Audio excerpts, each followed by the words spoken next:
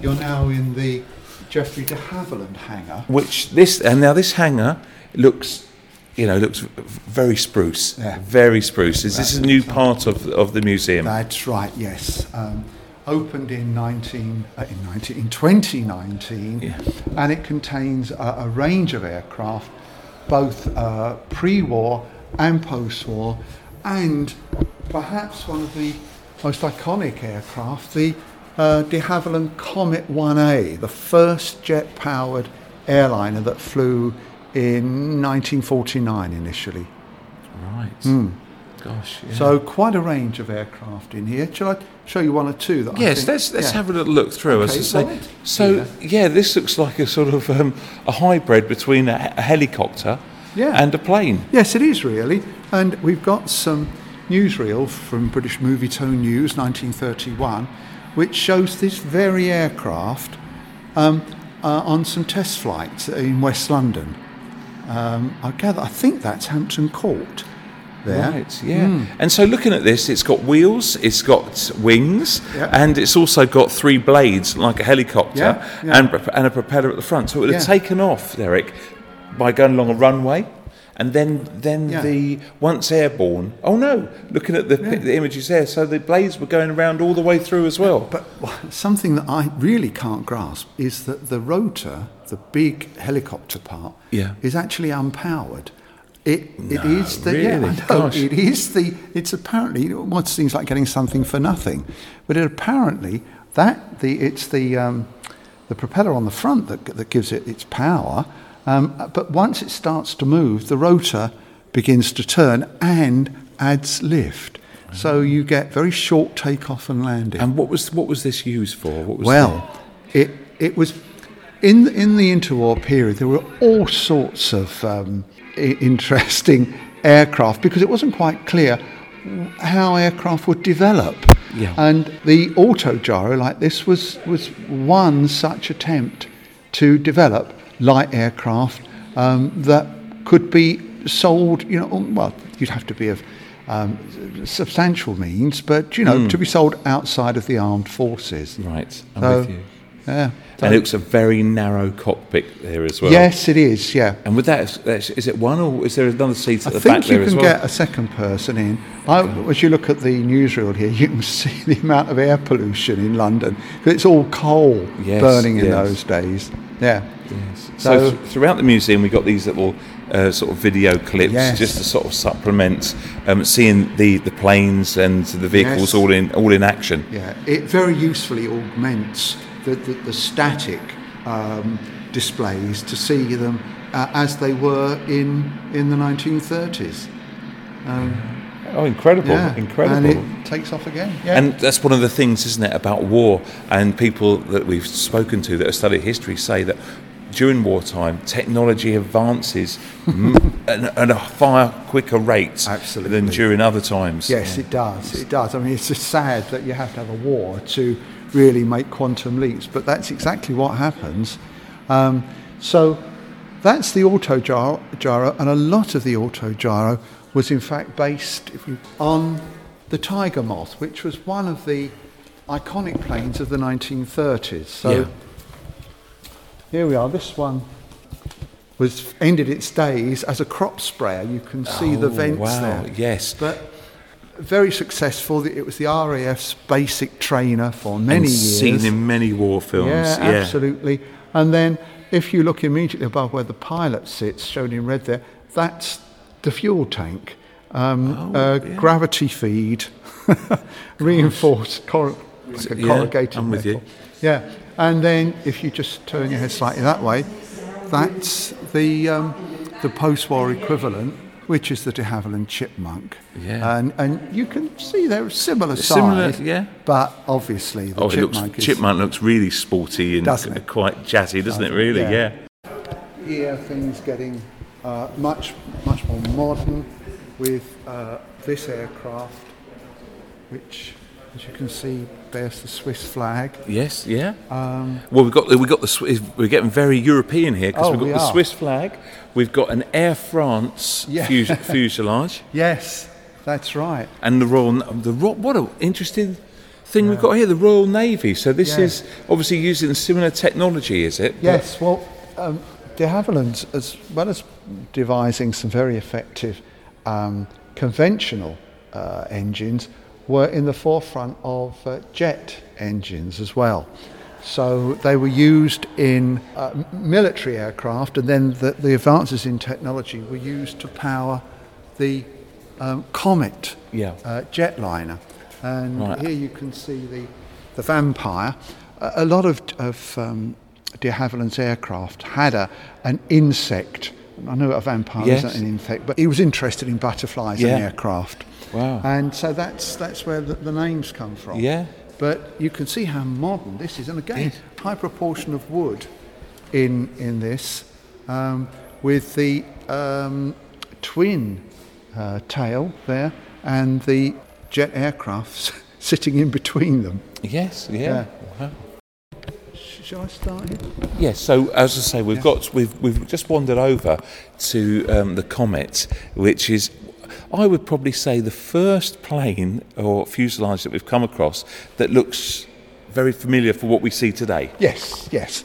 And inside, although it's like a time box from the early 1950s, you can see how in a hop and a skip you're into, your EasyJet and what a lot of people will be heading off on, hopefully heading off on holiday. They will. Yes. Yeah, indeed.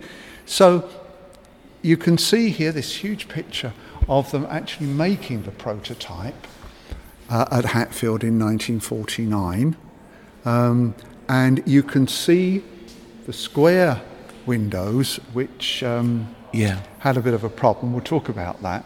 And it flew first in 1949 and then flew commercially in 1952. So it's 70 years ago now, isn't it? Yeah. So let's come on board. Indeed, right. Oh, lovely.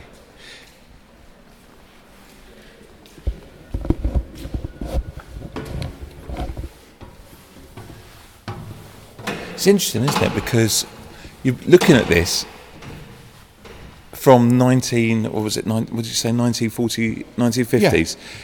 Not a massive amount of change, really, in the sort of structure. I mean, a bit bigger, obviously, nowadays. The first thing that strikes you is the actual entry is quite small, because obviously, the bigger it is, the more of a weak spot it is. So keeping it small keeps it strong. So. Right, and as it says there, mind your head. So, so we're just making our way in here.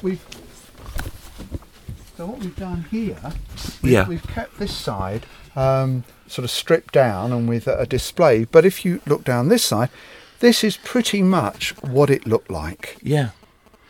Yeah, so looking at two as each, how many rows have we got? Probably about 10 to 15. But two seats side by side on each side of the aisle. Yeah, I think we're talking about a capacity of approaching 50, something like that. So not huge by today's standards, but significant compared to pre-war aircraft. Gosh, yes, the jump is incredible, really. Yeah, yes. Well, we're back to technology being stimulated by war. And another development here is the of course, the ensuite facilities, which you certainly didn't have prior to the war. There might have been a chemical toilet, but that was about all. So male and female there, and although there are they're not lockers, but they are secure shelving. They were really designed for books and handbags and personal items. What would happen is when you boarded, you take your hat and coat off, and there were wardrobes here. Oh, right. To accommodate I see, Yeah. Yeah, it's as I say, different.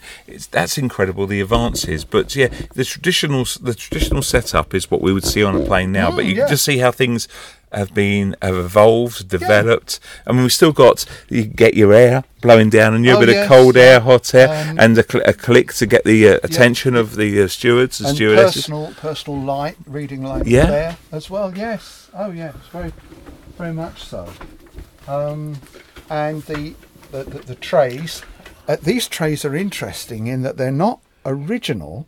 They have been now retro engineered. Sometimes we've been able to get original components, but sometimes we've had to look at photographs and plans and use those as the basis. Right, I'm with you. Yes, but you can see, this as much as it's not a fold down from the back of the seat in front, but there you are. And I'm amazed to see on every seat we've got a little ashtray.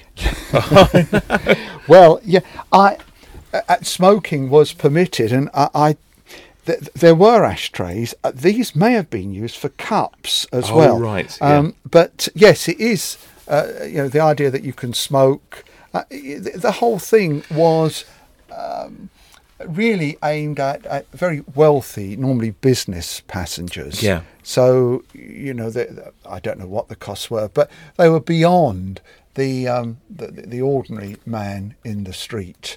And the first flight went from London down to Johannesburg and had to make numerous stops because it needed to refuel. They couldn't take. We have aircraft today that will fly London to Hong Kong in one hop, but in those days they were stopping not just to allow passengers on and off, but more so to replenish fuel. Okay, and as you said, the left-hand side has been stripped away. Yeah. With the seats are gone, and also the inside, the furnishes. What have we got here? Is this kind of an insulation? Yes, this is insulation and soundproofing as well inside. Yeah, and then there would be a cosmetic cover. One of the weaknesses was the fact that the windows were square. Right. You don't see square windows now. No. They're oval. Yeah. Another weakness was around, I think, one of the an aerial fitting that was in the top. And there was another weakness in the side. Gosh, we come into a little first class area. Yes, you've got a first class area here, and just ahead you can see we've got the galley with state-of-the-art food prep there, made by GEC. Oh, right. Yeah. And is this where the luggage went as well? Yeah, luggage went in here. Right behind the cockpit. Yeah, that's right. And you can see, this is how it would have looked. It's being restored. They're nearly finished now, to an accurate replica of what it was. But the amount of information that you've got to take in there, because it's all analog, it's all dials, isn't it? Yeah. But you can see the critical ones. There's a sort of a white outline square. Yes, I'm with you. They're the critical ones. Right, so they're the ones, those 6 dials within there. Absolutely. They're the ones that you do need to focus on. Yeah, they're the critical ones. Right. But a crew of 4 to fly it, and then you had the cabin staff as well. Gosh, so very different from today. Yeah, indeed. Yeah. Indeed. And if we go back here, you can see an airframe in a water tank, and this was done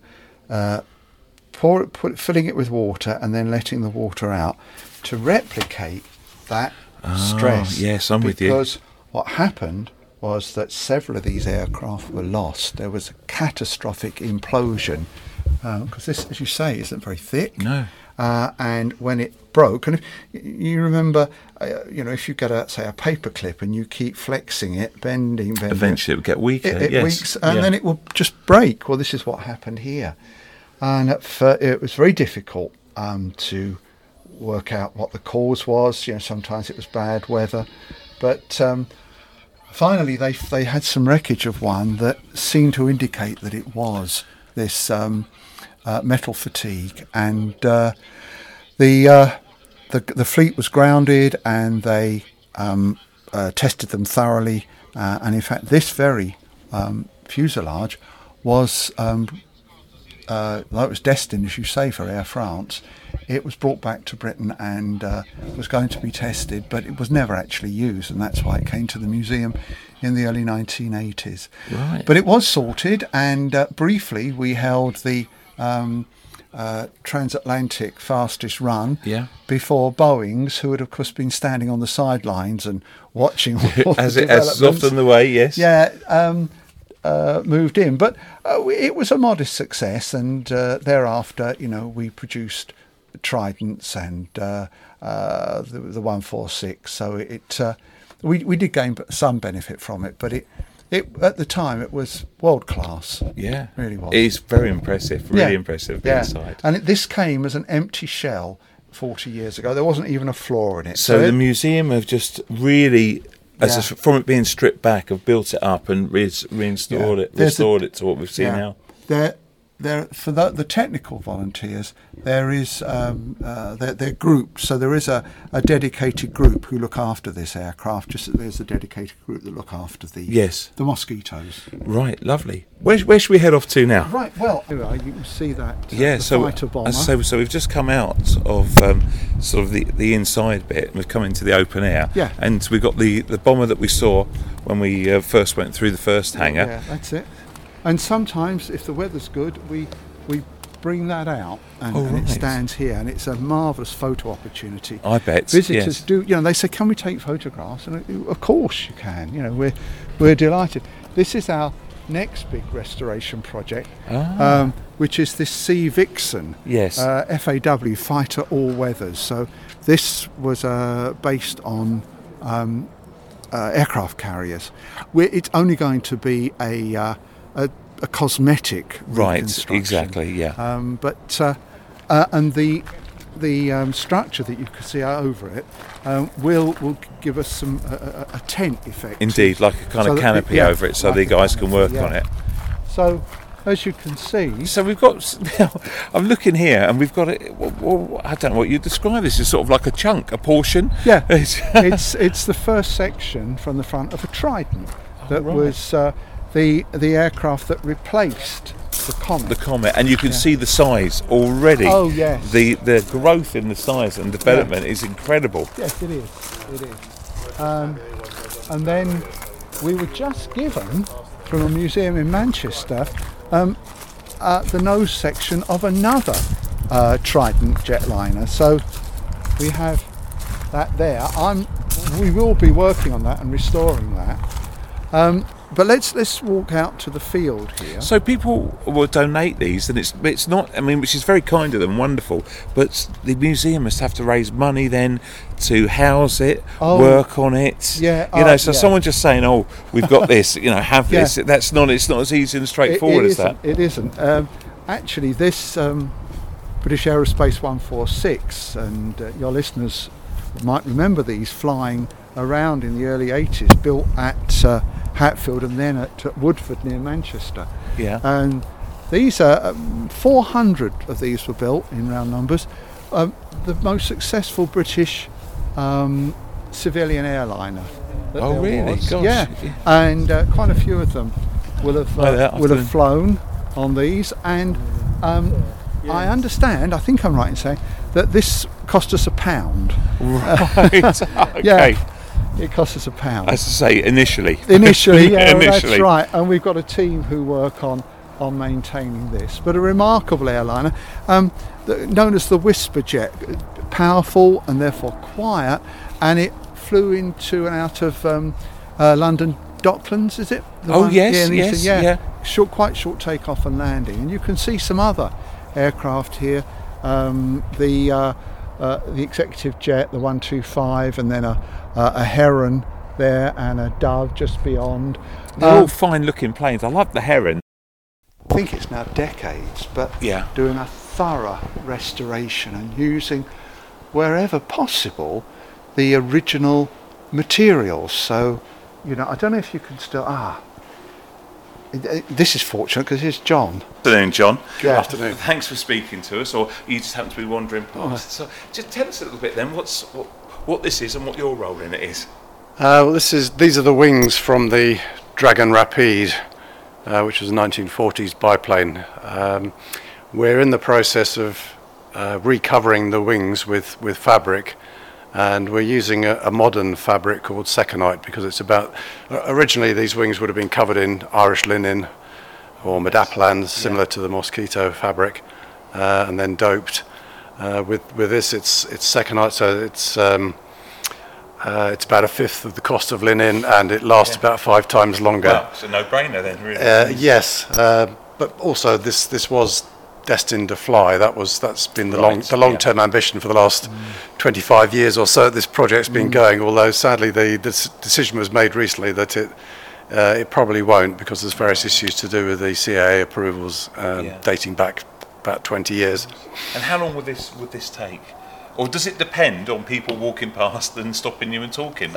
Partly that, because I've only been working on this for the last year or so, so I'm by no means an expert, but a lot of the guys here are ex-Havilland and are experts in this type of fabricing technique and that sort of thing, and so they're always happy to enlighten passers-by. So there is a bit of that, and most of the guys who work on this only come in on a Wednesday, so it's a bit of a social event as well. So things do progress quite slowly, but we're hoping that. We started the fabric covering year before last, I think, and then obviously things were significantly delayed by the pandemic. But we hope that the wings will be pretty much complete by the end of this summer, autumn. Maybe they won't be painted until next year, but to all intents and purposes, they should be completed within the next year. If you don't mind me asking, John, what's your background then, and how you ended up volunteering here? I'm a geologist, but I've always had an interest in old cars, old planes. Been growing up in the 60s with all the films like 633 Squadron and Battle of Britain coming out and that sort of thing, and making all the FX models. So I've always been interested in that, and also I've had an interest in restoring things. Right. And when I joined here 3 years ago, I was given the opportunity to join a small team that was carrying out restoration work on the Auto Gyro.